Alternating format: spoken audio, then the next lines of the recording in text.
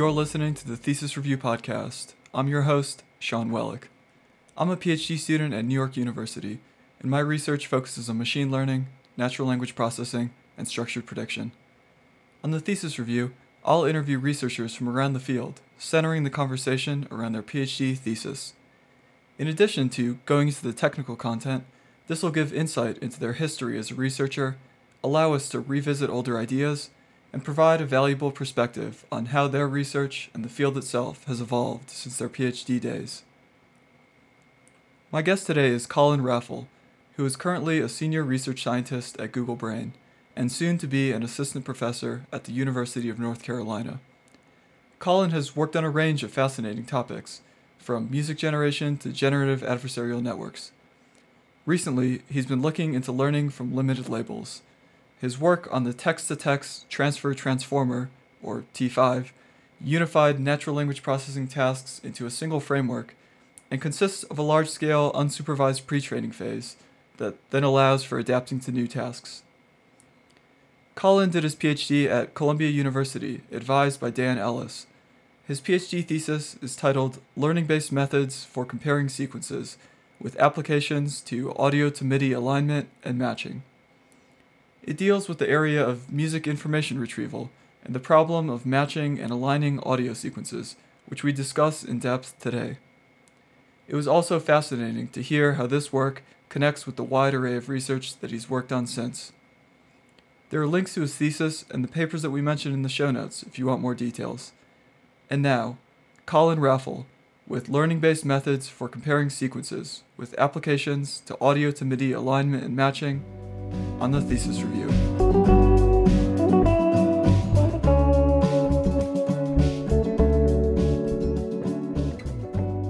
You described your work during your PhD as researching methods to help machines understand music. So what would it mean for a computer to understand music? Yeah, so during my PhD, especially, I was working in this field called music information retrieval that really encompasses a lot of different subproblems. And the basic goal is that if you have a bunch of music audio on your computer and you want to organize it in some way or analyze it in some way or help someone make music in some way, then the computer needs to understand certain things about music. And I don't have a strong background in musicology or music theory or anything like that. So to me, that mostly means kind of high level things like where are the beats in this song, or what key is this song in, or what chords was the guitarist playing over the course of the song, or can I produce an automatic transcription of the song? And I don't mean, there are people in the music information retrieval field who try to study things like, is this song happy or sad, or how will this song make someone feel? And to me, I'm mostly talking about more mechanical things in terms of how the music was created. And yeah, that's kind of the set of problems that I was interested in. And all of them mostly come down to music analysis. And my personal slant was kind of that if you're making music or you're playing music, then there are a lot of tasks that expert musicians can do that non-expert musicians can't, or that are helpful for a musician to do. For me particularly, I used to DJ a lot, and it was a pretty time-consuming process to, for example, find where all the beats are in a piece of music, which is useful when you're playing a DJ set because you want the songs to transition seamlessly. And so being able to find where the beats happen is super useful for a DJ. And it's surprisingly hard for a lot of music, or at least it was at the time. So then going back to before your PhD, so you mentioned DJing. Were you interested in music even before being interested in like machine learning or computer science? Yeah, I would say that the path that I took was that in high school, I started building electronic devices for making music, like guitar pedals and some synthesizers. And I played music. I'm never been a super great musician. I don't have any like accolades or anything like that, but I enjoy playing guitar and making music on my computer. And I ended up making, kind of having like an informal business of building guitar pedals for people, and did that throughout college. where I was studying math. And then after college, I kind of thought, well, if I want to do kind of this more music technology stuff, I should try to get some more formal education in it. And in particular, actually, by the time I finished college, I had done almost no programming of any kind. Like I wasn't a computer science major. And so I sort of figured I'd go do a master's to get more technical skills for doing music technology. And during my master's, I basically learned to write code, mostly in MATLAB, actually, and then and some C++ and Python, but all in the context of basically making music software and analyzing music signals. And then sort of continuing along this rambling path, I ended up doing an internship right after my master's with a company called Imagine Research that was basically trying to apply machine learning to practical problems faced by musicians. One problem they were tackling was if I'm a musician and I'm making music on my computer, or if I'm just a sound artist in general, I might have a bunch of little samples of different pieces of audio, like a different bass drum, people recording a bass drum, people recording a snare drum, different guitar notes being played, and maybe I have this folder with like 10,000 WAV files in it, and it's completely unorganized. So how do I automatically tag them? How do I organize them? How do I say like, oh, I have this kick drum recording, find me ones that are similar to it? And to do that, they were using machine learning, and this was back in the days of SV support vector machines. So we were doing all kinds of sort of heuristic feature extraction, and then trying to classify audio and doing clustering and stuff. And that kind of that was actually during that internship where I started to get an introduction to machine learning. And then, as I mentioned, between my master's and my PhD, I worked for 2 years in Pittsburgh, kind of doing independent audio software contracting, and also doing a little research at Carnegie Mellon with Roger Dannenberg. One company that I was working for was basically like a Guitar Hero app that processed actual audio of a person playing guitar. So, it was kind of an educational guitar app. And we used some machine learning there to do pitch extraction. And then I applied for my PhD with Dan Ellis, who was someone who worked at Imagine Research with me when I was interning there. And his lab was basically machine learning for audio signal processing. And I had some strong signal processing background, and I, had been picking up more and more machine learning. And then throughout the course of my PhD, I got more and more interested in machine learning for its own right, not necessarily specifically applied to music and audio, but the whole time applying it back to music information retrieval problems. Yeah, that's really interesting. So it really started with this, like doing all these various things in music. Machine learning was a tool that you were able to use to keep driving this further. And then eventually you became interested in machine learning itself. Yeah, exactly.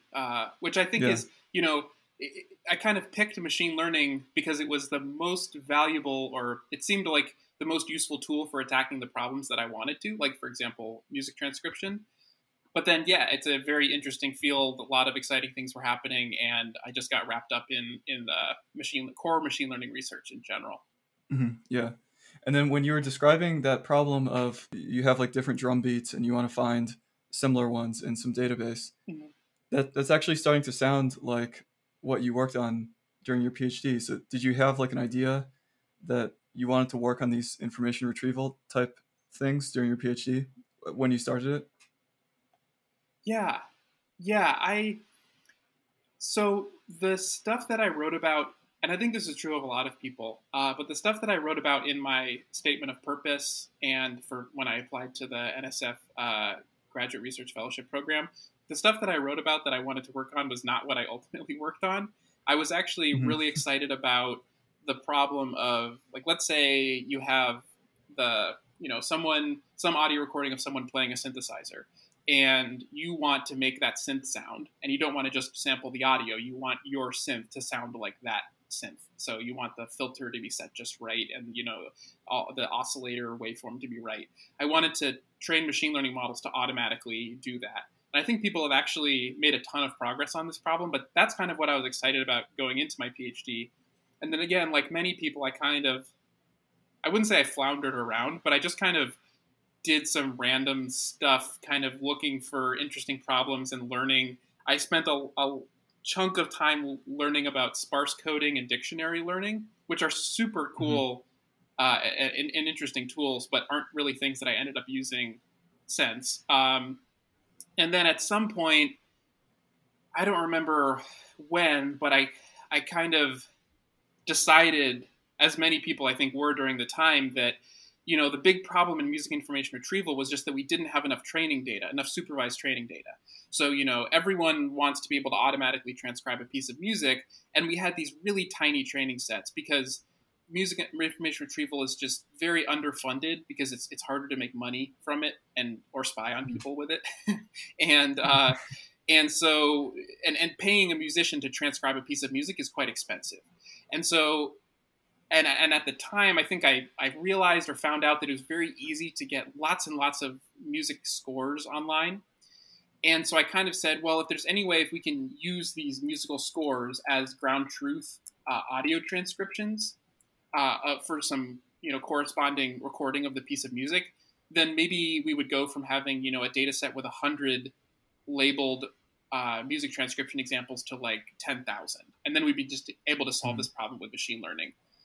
And the interesting thing, and this actually sort of a theme of my PhD, is that without realizing it, my advisor had actually worked on this problem many years prior. And without telling me, he was a funny advisor because I would suggest some research to him, and he'd be like, "Yeah, that sounds pretty interesting. You should go for it." But not mentioning that like he had a paper from 10 years ago where he like literally did exactly what I was talking about with like whatever the tools were at the time. So he had a paper with one of his PhDs, or actually, I don't know if it was a PhD student of his. Anyways, a student of his, maybe an undergrad or a master's student, who basically they were saying, if I have a score and I have an audio file and I want a ground truth transcription, then how do I actually align the two things and get useful data out of those two objects? And ultimately my hope was to create the data set and then train a really amazing music transcription model and solve this huge outstanding problem of music information retrieval. And of course, I only really had time to make the data set, and then I finished my PhD and moved on to other things. But that was the goal, anyways. Yeah, I see. That's interesting. So the music transcription was like the underlying problem that you really wanted to solve, and then this was even like a large sub problem to solve. Yeah, exactly. And some people say that music, people talk about AI complete problems. People describe music transcription as MIR complete, music information retrieval complete, in the sense that if you can solve music transcription, then you solve a lot of sub problems like chord extraction, key extraction, beat detection, etc. And so it's kind of like the holy, for many people who work in the field, it's sort of the holy grail. And I felt that no one was making progress on it because there just wasn't enough training data. So I was like, okay, I'm going to make the training data, and then I'm just going to train a big ConvNet, and it's going to totally solve music transcription, and it's going to be a huge deal. But yeah, as you said, this sub-problem ended up being big enough for a PhD thesis on its own. Yeah, a lot of these things sound very familiar. Yeah. The floundering around, the advisor working on things that without saying it, and then the sub-problems being taking a long time. Totally. So maybe let's, just for people who haven't maybe seen the thesis yet, let's like talk about what this problem is. So from what I understand, you have a collection of these MIDI files, and then you have a collection of audio files, and you want to both match the MIDI file with the audio file and also align it in time. So align like the different beats and things like this. Yeah, exactly. And to take even one more step back, a MIDI file is basically just like a score of a piece of music. And at some point, like I said, I realized it was very easy to download tons and tons of MIDI files online. And that's it. I think the reason there are so many of them is because people used to use them for ringtones. So before you could, play an MP3 on a little, clamshell phone or whatever, they had little synths on them, and you could get your MIDI ringtone on your phone, and then like it would play your favorite song, and that was a big deal. And I think that was one of the major drivers of why there are so many MIDI files online. But I think at some point I just scraped a bunch off the internet, and I ended up with like 176,000 MIDI files, which is a lot, right? So if I could get a very small fraction of that as music transcriptions, then like I said, it would be an order of magnitude or two more ground truth data than we had before. And then at the same time, earlier in my lab, actually a student who graduated just before I started, or right around when I started, had made this data set called the Million Song data set that is exactly what it sounds like. It's just a data set of a million songs and a bunch of features and metadata for those songs. And Mhm.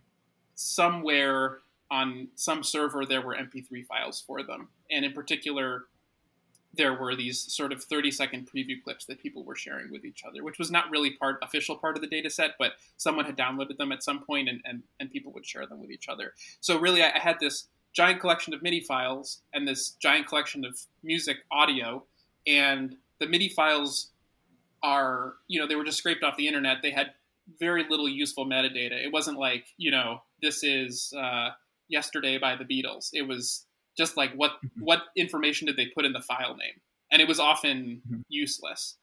And on the Million Song dataset side, there was much better metadata, but yeah, there needed to be some way to not only say, okay, I have a MIDI file and I don't know what song it is, so I need to find an entry in the Million Song dataset that matches.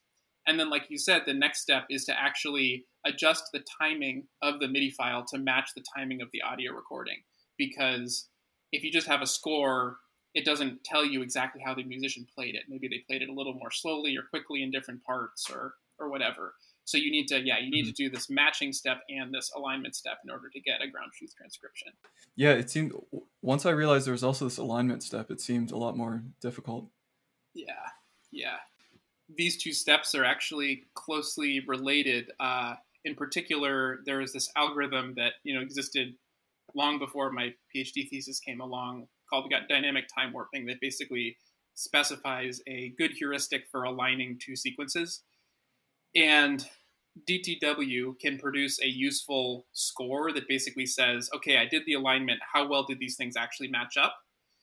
But getting the algorithm just right and getting the features right to do the alignment is a little tricky. And then also DTW is pretty expensive. Like it's hard to estimate the computational cost off the top of my head, but aligning an audio file to a MIDI file with dynamic time warping based on their spectrograms, for example, would have just taken way too long if I was going to do the pairwise comparison of every MIDI file to every audio file. Yeah. You actually wrote in the thesis that it was something like 1,800 years. If you want. Yeah. I mean, yeah, that's one of these like funny calculations you can do to just like make your point that obviously no one would ever do it like that. But like, if you want to motivate, a chapter in your thesis, you can just whip out one of these ridiculous computational time things. Yeah.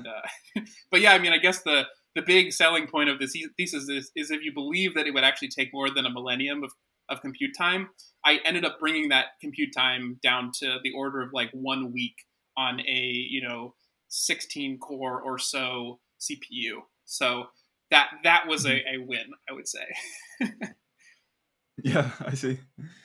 And so maybe before we jump into some more details, just like taking a step back, so this problem of aligning these sequences, again, at least the way that you wrote it up in the thesis was really nice. It was like, here's the problem I'm going to solve, and then you could see how each part of the thesis was like a stepping stone towards solving it. Do you think that, have you used this in other research that you've done, this kind of problem-driven approach, or in general, like how do you pick research problems? Yeah, that's a really good question. I think I'll just say really quickly that I think a lot of people's PhD theses don't necessarily follow this structure. Like I have one problem I want to solve, and here is the sequence of steps that I need to take to solve that problem. And I think that's okay. But to me, it was really important personally that I felt like I was writing, this like cohesive document. And so I kind of was always hunting for a problem where I could write a whole thesis about it. And fortunately, I found one that managed to decompose in that way into, like 4 papers that very logically flowed one into the other. And I wouldn't say that at the time I had enough foresight to really know that was true because, like I said, I sort of thought going into it that I would solve the dataset problem in a year in one paper. And then I would spend the next 3 years or whatever solving music transcription, and that didn't happen. But I would say that in general, most of my favorite problems to work on are of this flavor, where you basically say, I want to solve this problem in some particular domain, or just an outstanding problem in the field. And the tools that we have can't solve it. So first I need to develop the tools, and then I can apply it back to the problem. And then my favorite thing to do, which is a rare thing, but sometimes you can complete the cycle and you can sort of say, okay, now that I've made these new tools, what other problems can I attack with them? And the best case scenario is that you have these generic tools that can be applied, across fields. And, one thing that right after my PhD was done, one thing I was starting to think about was, well, a vaguely similar problem is, on the internet, there are a bunch of documents in, let's say, French and a bunch of documents in English, and some of those documents are translations of one another. If I have a French document, can I find the corresponding English document and then align them? And now I have a ground truth, paired translation for machine translation systems. And, I had this idea without having any familiarity with the field of natural language processing. And of course, people had actually worked on this before with, different tools, and I never actually went down that path, but that's the kind of cycle that I like to try to work on. Because I think grounding the work that you do in a real concrete problem either in some subdomain or just an outstanding problem can really make it have more impact, and also sort of make it clear what you're trying to achieve. Yeah. And then that's interesting. Like once you develop a solution, so in this case, like comparing these different sequence or subsequences, then you could possibly transfer that to some other domain without even without even knowing much about the domain. Yeah, I mean, that's the dream. That doesn't always happen that way, but yeah. Yeah. And the other thing that sometimes happens is that you try to attack one problem in some domain and it doesn't work. So then you switch to another problem in another domain with the tool that you were building. And that didn't happen in this thesis, but that's happened with some of my other work. Like, for example, we had a paper on a VAE for music sequences, and I was really excited at the time about applying VAEs to text and actually really getting them to work. And we never actually got it working when we were working on that project, but it ended up working super well for music. So it's useful to be able to pivot like that too. Yeah, and then so in your thesis, there's a whole chapter on these MIDI files. So I actually learned piano on these Roland pianos, which are electronic pianos, and they have MIDI files that play the song, and so it's kind of like an artificial teacher to help you play along with the song, and you could speed up the tempo and all this.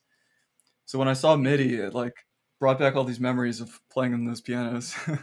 But maybe we could talk a bit about like what this is and then how it's actually represented, because I found it to be kind of surprising that when you actually input this to the model, you're actually using this spectrogram representation. Yeah.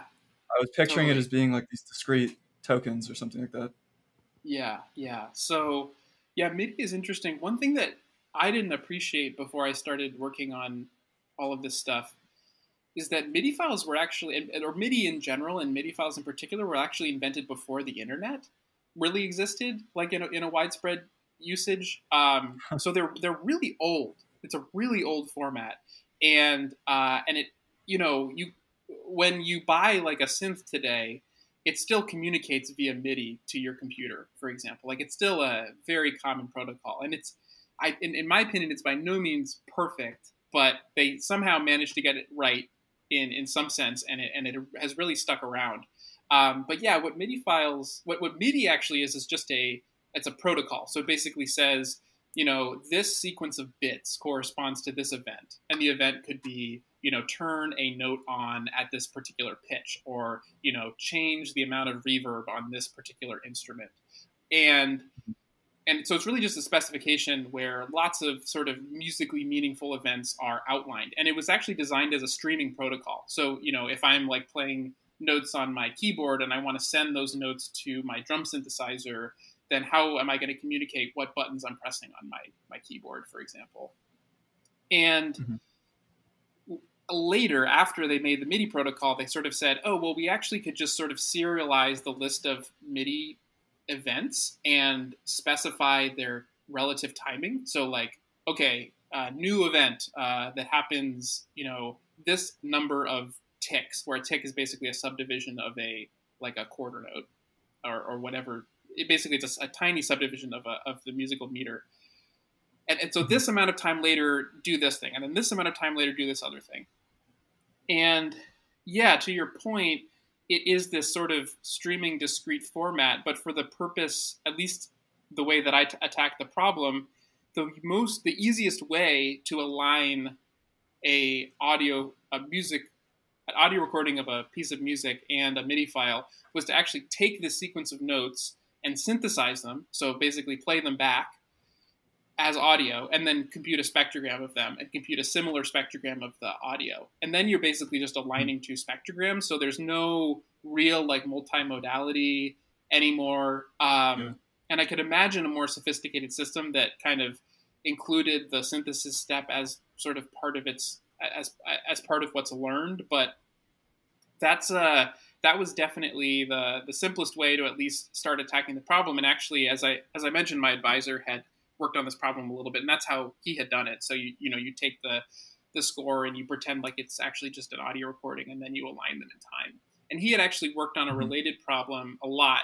It was one of his favorite pet problems, which is called cover song detection. So if you have a piece of music that is a cover, like a new band playing the same song, and you want to find other covers or the original song, which is like my favorite thing about this is like I said that music information retrieval research is hard to fund. This is like the hardest to fund MIR problem.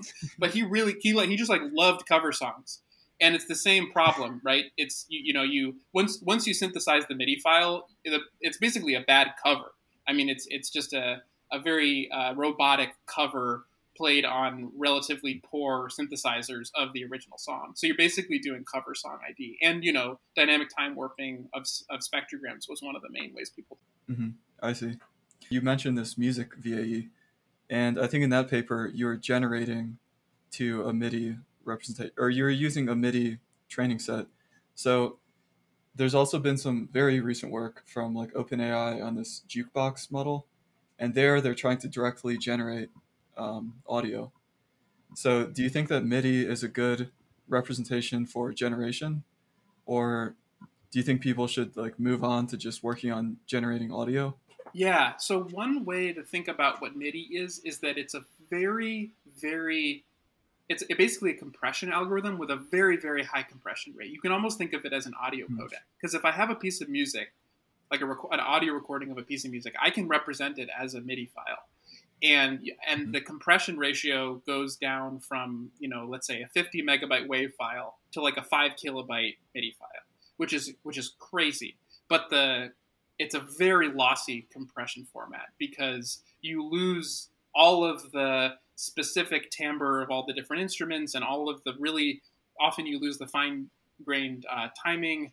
But in machine learning or just in general, it's often much more efficient to represent things in a semantically meaningful compressed space, right? Like it's much. If I want to generate 5 minutes of audio, it's much more computationally cheap and probably much easier to learn if I have a format that is, a 10,000x compression that is semantically meaningful. Right. And that's that's to me one useful way of thinking about what MIDI files are.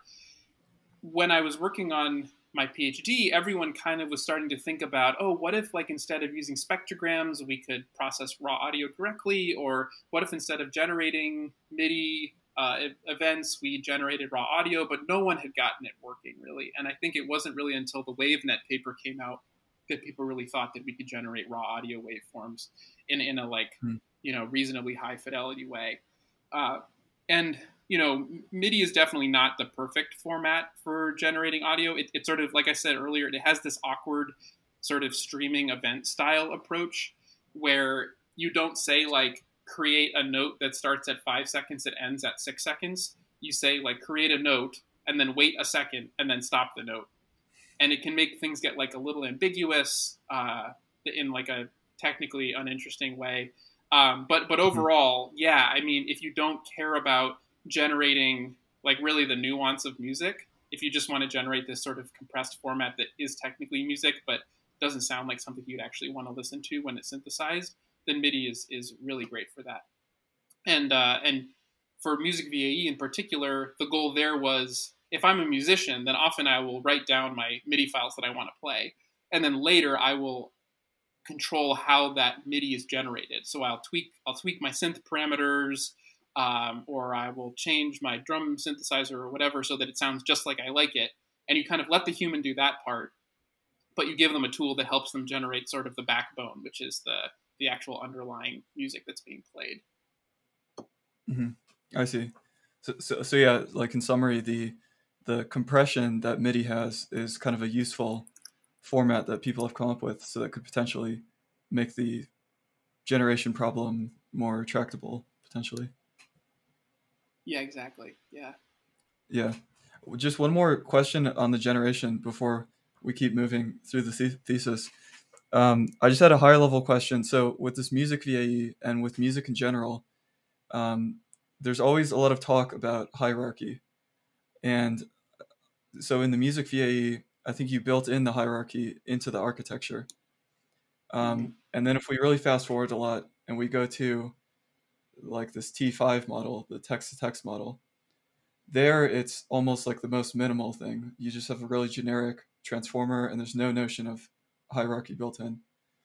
So I just want to get your thoughts on this. Like, do you think that these notions like hierarchy have to be built into models? Or another question would be like, do you think music is different from language in the sense that it could benefit more from this inductive bias? Yeah. No, I think it really does come down to an inductive bias and kind of, I mean, I don't want to call like one domain easier than another, but certainly, modeling or generating a raw audio signal is more computationally intensive and arguably harder to learn than generating, a sentence or a paragraph, just because of the sheer scale and there's correlations, at the sample level and then at like a 10 times that level and 100 times that level, where if you hard code in the hierarchy, it just helps your model find a good solution. And in Music VAE, we were modeling MIDI or a format that's similar to MIDI, which should make things easier, but it was a VAE of sequences. And so you end up with this difficult problem of posterior collapse, where basically the model ignores the latent variable that you're trying so hard to learn meaningfully, because you want to manipulate the latent variable and have it manipulate the original data in a meaningful way. And so in that case, that actually made it very useful to sort of manually inject hierarchy so that we could model sequences that were much longer than, let's say a couple, like 100 steps or something like that. I personally am a big fan of inductive biases in learning, and I am personally amazed at how well the transformer architecture, for example, works at modeling text. But in terms of inductive biases, it's kind of like you said. It has very few assumptions in it. The basic assumption is that every entry of my sequence can affect every other entry in the sequence, and I don't know how, and you have to decide. And it's amazing that works, but it's probably not the most computationally efficient or efficient in terms of data efficiency, like learning, how to solve the problem and how many labeled examples I need, or how much training in general I need first. But it is very exciting that we have this recipe where we can basically, just throw tons and tons of unlabeled data at the model, and it learns to do meaningful skills, so to speak, and it learns sort of internalizes a bunch of knowledge that's then useful for downstream tasks. But if, for example, we want to be able to take a transformer style model and train it on 100 labeled examples and expect that to work, I think that we need a lot more inductive biases if we're not going to do any pre-training or anything like that. I see, yeah. So it could be a way of training with fewer labels, and then it could also vary by domain. Yeah, sure, exactly. And maybe making things more computationally cheap too. And actually, right after my thesis, the problem that I was most excited by when I started at Google Brain was trying to train models to learn this sort of hierarchy on their own. And I made a little bit of progress on that. And then sort of, as I mentioned earlier with pivoting, pivoted towards online attention mechanisms, which were sort of a related problem mathematically, but I got working much better, and so I worked on that for a while instead. I see. Okay. Yeah, and so then I guess continuing on the journey through the thesis. So I guess now we could talk about how the overall solution that you came up with was structured. So it's kind of these three parts. So you mentioned the dynamic time warping, Mm-hmm. and then there's two different neural models. And I think at the end you call it this cascade type model.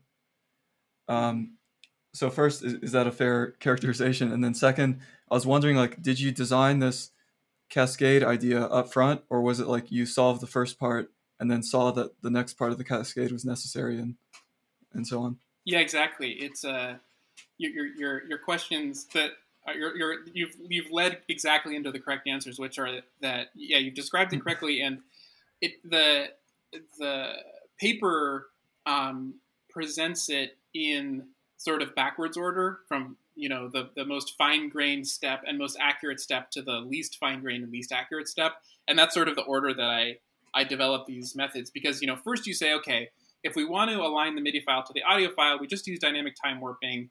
It works pretty well. We get a good confidence score at it. And then you're like, oh, this is way too expensive if we want to take every MIDI file and try to match it to every possible audio file. So the first idea was, okay, let's just make dynamic time warping more efficient. And so what makes DTW expensive? It's that you basically have to compare, you basically do this quadratic dynamic program. And it's quadratic in the input and output sequence length. So if you can make the input and output sequence length shorter, and if you can make the individual comparison between different sequence elements cheaper, then you can cut down the computational cost a lot. And so, like you said, basically what we ended up doing was training a model that mapped spectrograms to these much shorter sequences of binary vectors. And so binary vectors, it turns out, can be compared super efficiently. Most computers have this operation called population count and another operation called exclusivor, which is less esoteric. And when you combine an exclusivor with a population count, these are like machine instruction level in terms of efficiency, you can compute the distance between two vectors in binary space. And so if you can get a sequence of binary vectors, it's much cheaper to compare the individual elements than doing like Euclidean distance in continuous space. And then that worked pretty well, but was still much too expensive. So the next idea was, okay, instead of doing this quadratic thing, let's actually just try to take the whole song, and summarize it as a single vector. This is like you can't cram the meaning of a whole sentence into a single vector thing, like in the music case. And actually, when I told my advisor that I wanted to try this, he was like, oh, that'll never work. And it didn't work that well, but it was totally helpful. And at the time, people, I think, still weren't totally comfortable with the idea that you could summarize a sequence with a lot of information into a, distributed representation, into a continuous fixed-length vector representation. And the way that I attacked that problem was basically by coming up with what I call a feed-forward attention mechanism, which the easiest way to think of it is that basically I'm going to average my sequence, and the average is the individual weights of each entry in this weighted average is going to be computed by a little attention head. And and so then basically each step of this cascade resulted in less accuracy but more efficiency. So the first step you would use to discard most of the possible matches, but you would do it many times faster. And then the second step, you would take the possible matches that were left and you discard most of those. And then at the final step, I don't actually remember. I was trying to skim through my thesis to remember some of these exact numbers. But I think in the final step, each MIDI file is compared to like 100 candidate audio files with dynamic time warping on like the raw spectrograms. And that sort of cascade, people call this pruning when you're doing database search. You're pruning out most of the entries of the database at each step. And by doing these multiple pruning steps, like I said earlier, it made it possible to do this entire 100,000+ MIDI file to a million-ish song pairwise matching in on the order of like a week on this one single desktop computer that I had access to during my PhD. Yeah, so both of these models that you mentioned were neural models, and you mentioned that like this idea of cramming everything into a vector at the time was sort of a new idea, maybe. I just wanted to ask, like from a historical perspective, at the time when you were developing these things, how prevalent were neural methods? Yeah, yeah, I love this question. So you know, AlexNet was like 2012, I think, right? And I Mhm. started my thesis in 2012, and some of the sort of like deep neural networks or um, deep belief networks for speech recognition stuff was happening just like when I started my PhD thesis, basically. And for I did my PhD at Columbia, and just sort of by coincidence, there wasn't really there weren't really any professors who were taking this stuff very seriously. It was very much like a kernel methods crowd, and even like a learning theory crowd, or yeah, and so I didn't take any classes really where they taught me about neural networks. The only exception was in my speech recognition class. There was like one lecture where the professor was like, "Oh, by the way, recently people found that these deep belief networks work really well. So here's what a deep belief network is." And everyone's like, "What the hell is this? This is so weird." And then like 1 or 2 years later, people were like, "Oh yeah, that whole like deep belief network pre-training thing. We don't have to do that. We can just like train with SGD and it works fine if we have enough data." Um, but kind of the way that I actually fell into the neural model stuff was there was a postdoc in my lab, Brian McPhee, who's actually a professor at NYU now. He's totally awesome, and he I wouldn't say that he was like a I mean, he was super skeptical of deep learning in general during his postdoc, but at some point he was like, yeah, there's this really cool software library called Theano that kind of like builds a computational graph and then compiles it onto your GPU for you. So it makes like GPU programming way easier. And I was like, oh, that's cool. And I was like poking around on the Theano site, and they had these like deep learning tutorials. And I started going through the deep learning tutorials, which like in retrospect, some of them are super useful because it's like, what is a ConvNet? And then others are like, what is a stack denoising autoencoder?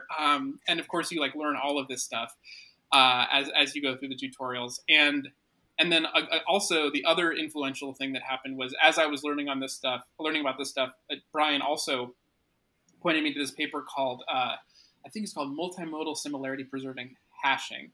And that paper basically said, hey, if I have two objects which are expensive to compare, I can train a neural network to output hashes like binary vectors, and the binary vectors are cheap to compare.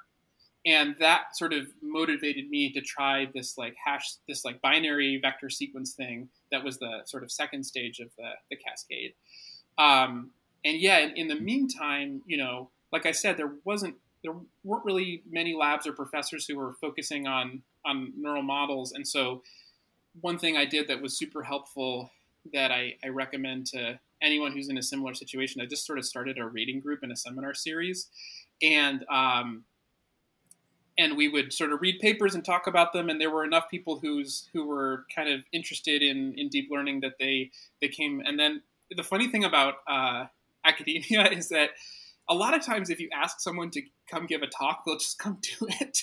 And I remember that's how I actually met your advisor, Cho. I just emailed him when he was joining NYU, and I was like, hey, I have this seminar series. Do you want to come give a talk? And he came and gave a talk, and he was great. And I that taught me a lot too. But yeah, over the course of my PhD, I would say people went from like super skeptical of this stuff to, it is like basically taking over by like 2016. And yeah, I remember I went to this, I think it was in 2016, where I went to ICASP, which is the big signal processing conference. And I was staying at a hostel because I was a PhD student, and, it was cheap. And there were like 4 people in the room. It was myself, Brian McPhee, and this like random researcher. And this guy just like hated deep learning. And he just was like he was like, oh, you guys work on machine learning? Like, and he just like went off on like how stupid deep learning was. He said that everyone treated whatever Geoff Hinton said as like the holy gospel. And it's like none of this stuff is going to work and blah, blah, blah, blah, blah, blah, blah. And that was in 2016. And sometimes I think back on like, what is this guy doing now? Because either he's still like that and he's just like really taking his stand really hard, or like at some point he had to like look deep inside and just be like, this stuff actually kind of works pretty well. Maybe I should start working on that too. But yeah, it was a funny time.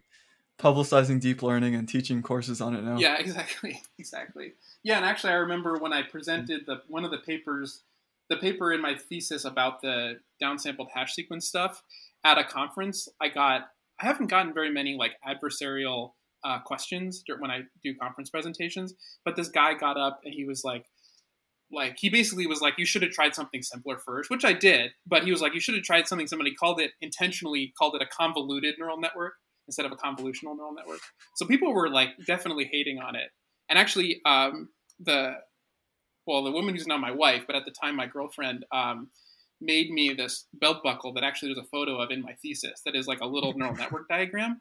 And I remember when she made it for me, I was like, oh, this is so awesome, because she'd seen like me using these diagrams. She's like, oh, this is so awesome. But like, actually, if some people saw this, they would like kind of think that it's not like they would take offense to it, but they like don't agree with it, or they think that it's like not good or something. And it's sort of hard to explain. But yeah, it's funny the like changing politics of the field.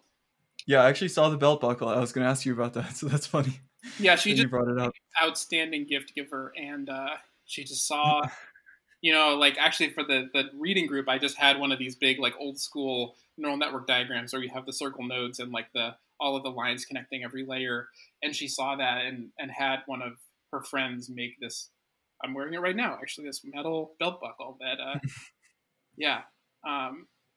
It's an excellent gift. So, and I figured, I should just like throw it in my thesis because I don't want to have to draw this diagram again. And then it's kind of funny if anyone ever looks at this document, they'll see it and like maybe get a kick out of it. So then, so I guess though at some point, I guess there was maybe enough results coming out that you became convinced enough that this was going to work, because it is kind of a decision to commit to this as the method that you're going to use, especially when people are telling you that it's kind of crazy. Yeah. So for me, actually, the moment came because Brian had pointed me to the similarity preserving hashing paper. And I was, like I said, I was learning some deep learning stuff. And there was, I think, as in many downstream domains, there were a couple of people in MIR, in music information retrieval, who were like, hey, everyone, deep learning is the path forward. And then there were people who were like, no. And for MIR, it was like, no, signal processing, like kernel methods, et cetera, like, hand design features, et cetera. And then there were like, 3 or 4 people who were really vocal about deep learning early on. And I was kind of like curious to see whether they were right and, learning all of this stuff. And I basically built the similarity preserving hashing model in Theano and trained it on some spectrograms. And it like, I can vividly remember the day that like, it just started outputting these like binary sequences that respected similarity, and I was just like, oh my god, it's actually doing it. Like it's like, obviously machine learning, it's like, oh, it's doing it all on its own, but this is a pretty complicated problem, and it just kind of started working, and at that point I was like, well, if this is going to work, I should just kind of dig into this. And yeah, I mean, one just like other quick funny historical note was that, like I said earlier, I did all of the work in my PhD on a single desktop machine. And, at the time, no one had GPUs because none of the methods that people were using for machine learning were GPU intensive, So I had to go to my PhD advisor and basically be like, hey, like I want to do these like neural network things with Theano, but I need a machine with a GPU. And so here's like a gaming machine that you can buy me with like a 780 Ti in it. That will let me do my research. And fortunately, he bought it for me. But throughout my whole thesis, I had this one like gaming machine with a single 780 in it. And so everything in my thesis was basically designed around being able to run stuff on this machine. And I remember like, for processing sequences at the time, it was like, oh, you should totally use a recurrent neural network. But it was just way too expensive to use an RNN on these long sequences on a single GPU. And so that's actually where the sequence embedding stuff came from, because one way to get a sequence embedding is to like stick the whole sequence through an RNN and then use the final hidden state or whatever. But that was just way too expensive. Mm-hmm. So I was like, okay, how can we parallelize this to make it much cheaper? And that led to this like quote feed forward attention mechanism, just because it's way, way, way cheaper to do things that way. So sometimes, like working within constraints can force you to come up with things that are maybe a little more creative. Although I'm not going to act like, working with constraints is like the most fun thing. Yeah, that's really interesting though. Yeah, so move from the RNN to the feed forward network. Yeah. So that it could fit on your GPU. Exactly. Yeah. So now that there's been some developments in deep learning, and knowing what you know now, do you think that you could go? I don't know if you necessarily would, but do you think you could go back and solve this in maybe a more end-to-end way? So, for instance, like given some pair of spectrograms, like directly find the alignment or something like that. Yeah, totally. I mean, there was definitely a time when I was working on this where I was like, this whole thing where I'm, basically in order to train the downsampled hash sequence thing, these shorter binary vector sequences, I was basically pre-aligning MIDI and audio files that I knew were matches, and then training the model to make the hash sequences similar for those two audio and MIDI pair. But yeah, it would be much better to do it end to end, where you just say like, oh, I want you to learn a good DTW. I want you to learn a good alignment procedure. And I remember at the time I was like, maybe I should try to spend, like a couple months or a year figuring out if I can stick DTW inside of a neural network. And I just didn't, because what I had seemed to work okay, and it ended up working well enough to sort of solve the problem. But yeah, I mean, there's many reasons why that's a good idea. And actually, there have been a number of papers now that, like, there's a soft DTW paper which basically has a softened approximation of dynamic time warping that you can train end to end, and not only because I think the matching would work better, but also that DTW is not like the correct way to align these sequences. It's just a heuristic that like happens to work pretty well. And so to learn a better policy for that, and to learn the feature representation through the alignment procedure as opposed to as a sort of pre-alignment step, totally makes sense. And, it's the kind of thing where I think so I'm starting a professorship in the fall, and if I ended up with a student who was like really excited about the content of my thesis and was like, what should I do next? I would be like, this is definitely the correct thing to do next. And actually, just like one other quick side note is, if there's this figure in my thesis where basically I show the histograms of the distances between matched and aligned vectors, like things that should be close together, and matched and aligned vectors that shouldn't be. And when you're doing feature learning for like metric learning, basically, you want those histograms to overlap as little as possible.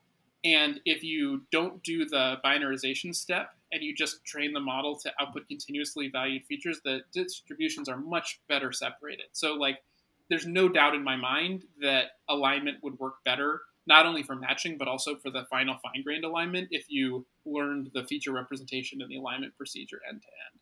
So yeah, this is one of those things where like I drilled super hard down on this problem and like really, really cranked on it. And as far as I know, no one has picked up this thread of research since then. Yeah, I see. Well, anyone listening to this podcast, I'm sure you'll have plenty of people interested in this problem now. So. Yeah, I mean, it's funny, like, people say that when doing your PhD, you become like like the world's leading expert in like a sub field. And so there was like a short period of time, and this might still be true, where I was like the world's leading expert in like matching and aligning MIDI and audio files with neural networks in the loop. Mm-hmm. And there's so many like MIDI and like music information retrieval and like neural network and like matching, aligning, all this stuff that like makes me in this tiny constrained domain. And as far as I know, there's no one else working in that domain these days. Mm-hmm. I see. Yeah, and then so I guess the end kind of output was this MIDI dataset. Mm-hmm. So do you think that nowadays this would be like maybe people would be interested in hearing about what's in that data set and what it might be useful for? Yeah. So, like I said, what I had really hoped would happen was that I produced this big collection of ground truth transcriptions of music audio files, and that we could just, train a big CompNet or whatever to do music transcription and solve the music transcription problem. And to be totally honest, the data set is just like a little too noisy for that, because sometimes Mm. the matching goes wrong, and sometimes it doesn't align it perfectly, and it also is it's kind of invariant to some things that you really care about. Like, for example, if I have a transcription of a song, but there's no transcription of the vocal track, for example, then it'll totally work fine, and it'll just say like, oh yeah, this is a perfect transcription. And you don't want that in your ground truth. It's a little noisy and messy. And so it's no one has actually tried to train a transcription system based on this data. I imagine you could do it and it would work, especially if you then like fine tuned it on a cleaner data set. Um, but yeah, as far as I know, no one has really tried that.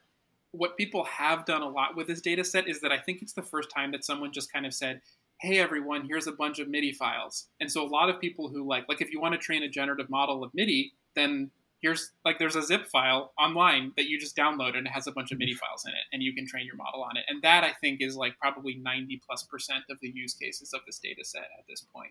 Mm-hmm. I see. Well, yeah, so I wanted to save some time to talk about things that you've worked on since the PhD, Sure, yeah. if it's okay. Yeah. Yeah, at least from my perspective, it's impressive the number of different areas you've gone into. So we talked about like the music VAE, but then also GANs, transfer learning, and now semi-supervised learning. Mm-hmm. So do you see some path connecting what you worked on in your PhD with these, or is it kind of just you wanted to explore new areas? Yeah. So I mean, like a good trick to be able to do when you're like a researcher is to look back on the past however many years of your research and pretend like you had like a very specific goal in mind, especially if you're applying for faculty positions, because you really have to like make a coherent story. And I would say, yeah, I mean, a lot of it was exploration because by the time I finished my PhD, I knew some stuff about machine learning, but like I said, it was all stuff that I sort of learned ad hoc. And there were a bunch of things that I just, like, I had never trained a model on like images, for example, or text for that matter. It was like all spectrograms. And and I basically never trained an RNN because I couldn't really like afford to. And so there was a bunch of stuff that I wanted to learn and some sub problems that I thought were important. But I would say like if I really had to if I had to say like define a path, what probably happened was that especially right when I was finishing my PhD, everyone was excited about deep learning, or most people were, but everyone was criticizing these models because they required a lot of labeled training data to get working. That was kind of the recipe. It was like label a bunch of data and then train your model with supervised learning with SGD, and it works great. And if you don't have a ton of labeled data, then like maybe you're out of luck. And so that kind of motivates work in unsupervised learning, in semi-supervised learning, and in transfer learning. And those are the things that I ended up working on because, again, like to me, it's helpful to motivate research based on real-world problems. And if you have a bunch of people who say, hey, this stuff seems really cool and I want to apply it to my problem, but I just don't have enough labeled training data and I can't afford to get more, then I want to help those people. And, some of the GAN stuff is unsupervised learning. It might not be the most helpful in that direction just because most people don't use GANs for like representation learning, for example, and they don't work as well as other methods for semi-supervised learning. But certainly like our line of work on semi-supervised learning, which first we had this paper on evaluation and then we did mix match, remix match, and fix match, is motivated by that. And then really like the T5 paper on transfer learning for NLP was really a reflection of the fact that it started to become true that there was this nice recipe for natural language processing that allowed you to really use a lot less labeled data. And I just wanted to like really drill into that problem. Yeah, so if there's a connection, it's that in this music domain, there's probably very limited funding you mentioned, but also just limited data to work with. Yeah. So these types of methods could potentially go back and help in that domain. Yeah, 100%. And I haven't really made that connection back at this point, but totally. I mean, I was just very used to like the data scarcity problem coming through my PhD. Mm-hmm. Yeah, then I just had a more general question about T5. One thing that really came across as I was reading that paper, and I guess one of the big contributions is that you came up with this kind of unified interface of text to text. And then it seems like throughout the paper, you were trying all of these different like alternatives, like alternative training objectives and things like this. And somehow like the simplest one kept winning out. And so in the end, it was like really satisfying. So do you think there's something fundamental there that kind of ultimately simplicity is important, is like a key property that we need to strive for? Yeah, I really feel that that's true. And this is one of those things that, like, I think if you stopped most researchers or practitioners and you said, is like a simpler or more complicated method better, they would say like, oh, it's a simpler method. Assuming they work as well as each other, like, is the simpler method with fewer hyperparameters, fewer things to turn better than the complicated one? They would all say the simpler method is better. But somehow there's this like anonymous group of reviewers and who don't believe that. They all hate simplicity. We had the series of semi-supervised learning papers: mix match, remix match, and fix match. And mix match and remix match, the first two, got in on their first submission, no problem. Like not like, you know, outstanding reviews, but like they were just solid reviews, got in. Fix match has been now rejected twice, and it is the simplest and most useful and best performing of the three methods. And I'm not one to like read into like small sample sizes, but I just feel like there's like simplicity in machine learning algorithms is just so important. And if you can simplify your method more and it works as well, you should always do that. And to me, that's a major component of the text-to-text framework. It's always the same objective. It's always the same learning rate, the same optimizer. Like, all you have to do is cast your problem in this format, which in my opinion, most NLP problems that deal with text can be.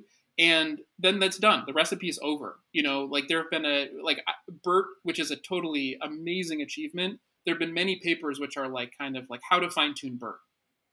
And with T5, if you believe me at least, you can't write a how to fine tune T5 paper because it's all the same problem. It's all text in, text out. It's all teacher forcing. It's all maximum likelihood, same optimizer, same objective.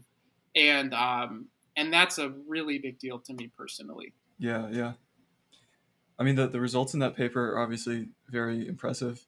And then I saw this other paper where you basically show that it's learned a sufficient amount of knowledge to do question answering. Yeah. But I guess as researchers, we move past the positive results quickly and ask, like, what do you think are the limits to this paradigm? Yeah. Or maybe to T5 specifically?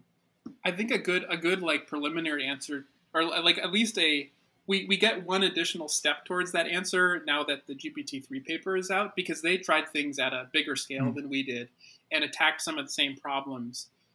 They used a different learning paradigm in the sense that in my opinion, they're basically doing very large scale weakly supervised multitask learning.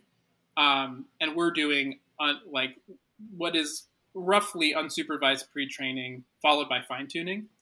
And but the point is that they show that when you make the thing bigger, it learns more facts. And I don't think we have a rigorous understanding of this, and trying to get a better understanding would be a very important line of research to me. But it does really seem that as you make these models bigger and you train them with the unsupervised objectives that we use, whether it's language modeling or mass language modeling, they just pick up more skills and more knowledge and more facts that are very easy to get out of the model with, you know, natural language queries. And that's sort of what I mean by weak supervision. It doesn't have to be exactly formatted in the perfect supervised task format. but it does tend to associate these concepts in a super useful way with a really, really simple and cheap in terms of annotation pre-training procedure. And I don't know what the limits are. I think there was actually a nice paper that came out after T5 by Rowan Zellers from University of Washington. It's a new benchmark that the goal is, it's sort of a question answering a benchmark, but the goal is basically to take posts from the Reddit advice subreddit. So, and these are complicated questions, like legal questions, and answer them. And the answers are multi-paragraph answers, and they have to be factually correct.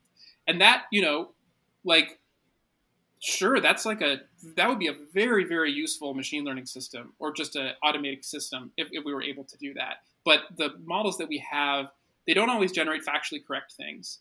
Depending on the approach, you don't actually know where the knowledge came from. And they often have trouble, generating really coherent long answers or long pieces of text. And so that kind of encapsulates a number of the current limitations of this approach. But I think for like a lot of the problems that at least people were thinking were difficult last year, like the Winograd Schema Challenge, for example, or even just like trivia question answering, I think that we will probably be able to, we already have and or will be able to sufficiently solve those problems with scale if we wanted to. Not that that's the most satisfying way to solve these problems, but yeah. Yeah, that's an interesting answer. I guess moving to this other stream of work, like you mentioned with mix match and remix match, could you maybe just describe like what the goal of that type of work is? Yeah, so that the like retrospective way that work came about was that Avi Tal, who's the first author on the realistic semi-supervised learning evaluation paper, he started his residency. He was a friend of mine, and he basically said, semi-supervised learning seems like it's a good match for many real-world problems. Like there's many people with a lot of unlabeled data, and they've only labeled a little bit of it. But it doesn't seem to work well enough. Let's like try to make it work really well. Like let's get it working on ImageNet. And as we were working on this problem, we kind of realized that the evaluation procedures people were using were not consistent, and there were a lot of ways that people were saying that these algorithms were useful without like them actually being useful in that way in the real world, if that makes sense. And so we wrote this paper basically saying, the way that you're evaluating these algorithms is not realistic. And we didn't actually make any progress on semi-supervised learning. And then maybe less than a year later, one of my colleagues, David Berthelot, who is incredible. He has like a golden touch for machine learning algorithms. If he writes it, it like will just work, and if someone else writes it, it won't. He's amazing, and he came to us and he said, "Hey, I kind of was thinking the other night about semi-supervised learning, and I wrote this algorithm, and it works really well on your benchmark." And we were super skeptical, and we all like scrutinized his code, and it did work super well. And that was mix match, and then we've sort of just been making it better since. And the goal with mix match and that series of work in particular was basically to make these semi-supervised learning algorithms work with as little labeled data as possible. And in the most recent paper, Fix Match, we actually have results for where you have one labeled image per class, which is kind of like one-shot learning. It's not exactly the same, but the point is that we just want to make it as cheap as possible for people. Like if I have a big unlabeled collection of data and it's expensive to label, I want to let you label as few as possible and still get good performance. And of course, we're applying this to CIFAR 10 and SVHN and ImageNet, so it's not applicable to every possible domain yet. But I think we made a lot of progress on the extremely limited data regime for semi-supervised learning. Yeah, again, I think you had this one result where it was something with, I think, like 200 training examples. You were able to still beat the state of the art or something like that. Yeah. We've done this thing a couple of times now where we've said like the performance of our algorithm is the same with 10 times fewer examples. And I mean, one of the reasons that semi-supervised learning is fun to work on is that, in supervised learning, you're always just trying to make the accuracy go up on the whatever training set you are. So if you want to get state of the art, you have to just beat the last person's number. But with semi-supervised learning, there's two axes. There's the number of labeled examples and there's the accuracy. So if you can either say with the same number of labeled examples we do better, or you can say with fewer labeled examples we do the same. And because you can push in these two directions, it's a little more of like a rich field as far as like setting competitive results and stuff. I see. Yeah. So these are some recent things you've been working on, but like, so you're going to be starting at UNC as a professor. Do you have like visions for the lab you want to build or things that you want to work on? Yeah, totally. I want to continue working on learning from limited data, so transfer learning, semi-supervised learning, etc. And one thing that I expect to shift a little bit is that when I go back to academia, there will be more people who want to use machine learning who aren't sort of super technical people, like let's say at the medical school, and whenever someone who doesn't work on machine learning has a problem where they think machine learning might help, like the vast majority of the time, they don't have a bunch of labeled examples. So if they come to you and say, oh, I only have 100 labeled examples and I have a bunch of unlabeled data, if you just say, oh, I can't help you, that's a drag. But if you can say, oh, I actually work on that kind of problem, let's see if we can apply some of the algorithms to your domain, and hopefully I'll get some fruitful collaborations that way.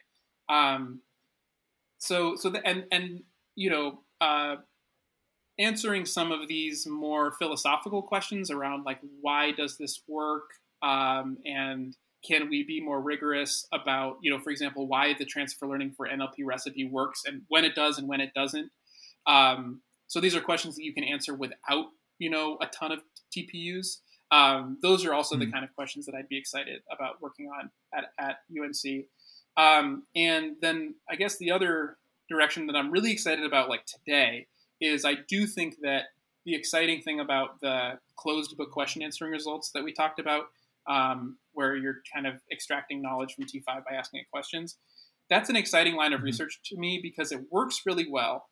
There are some outstanding issues with it, like I mentioned, you don't know when things are factually correct, etc. And not that many people are working on it. So if you have something that is promising, that is not overloaded with tons of people working on the same thing, because I don't think everyone thinks of it the same way I do, and that has like a number of outstanding issues, then you can really crank down and write some interesting papers, I think, without getting scooped, for example. So you said the factual correctness is one issue. Yeah, factual correctness is one issue. Another issue is that the model that works really well has 11 billion parameters, and people don't want to deploy models with 11 billion parameters. It's hard. If you have a big language model that got all of its knowledge from masked language modeling, we don't know how to train the model to remember or forget a specific fact. If it answers a question incorrectly, I can't go in like I can with a knowledge base and edit that fact. And some other methods that have been coming out recently, like Realm and RAG, deal with this problem by basically allowing the model to retrieve a specific document. And our approach doesn't do that. But to me, that's exciting because it means that we can develop methods to help our thing do that. And maybe it'll work even better. Who knows? Yeah, it definitely sounds like a fascinating line of research. And that's really good points about applications. So like in the medical domain, I think people probably underestimate the amount of data that's needed to get a lot of machine learning models to work. So these types of methods are really applicable there. Totally. Yeah. So I guess maybe to end, if you could come up with some grand summary of advice to maybe someone, maybe an undergrad getting started in the field that might eventually apply to UNC. Yeah. There's so many random pieces of advice. But I would say that in particular for people who are doing your PhDs, it's very normal and it's very okay if you flounder around for like a year or two. I think that's a very common experience, and it can feel really difficult at the time, and it can make you question like what am I even doing here? But it's super common, and it's what like the hope and what you should be striving for is to find a problem that you can chew on for like 3 or 4 years. And if that doesn't happen for a year or two, then don't be hard on yourself. And a lot of PhD advisors, mine included, who was an amazing PhD advisor, and I really love him, but a lot of them aren't going to spoon feed you a problem that you can work on for 5 years. And so it can be really disheartening at the beginning to be like, what am I, what should I even work on? But finding a problem that allows you to write a couple of papers about it and allows you to learn a lot is not easy but important. So that's what I would suggest people try to focus on. Mm-hmm. Yeah, well, thanks for going back. This was fun. Yeah, getting to talk about what you worked on before and how it connects with things that you work on today. So yeah, like I said, this is a super fun interview to do because people usually don't ask you about your thesis, but it's such a it's a labor of love, and so it's really fun to like think back on it and reminisce a bit. So thanks a lot for talking.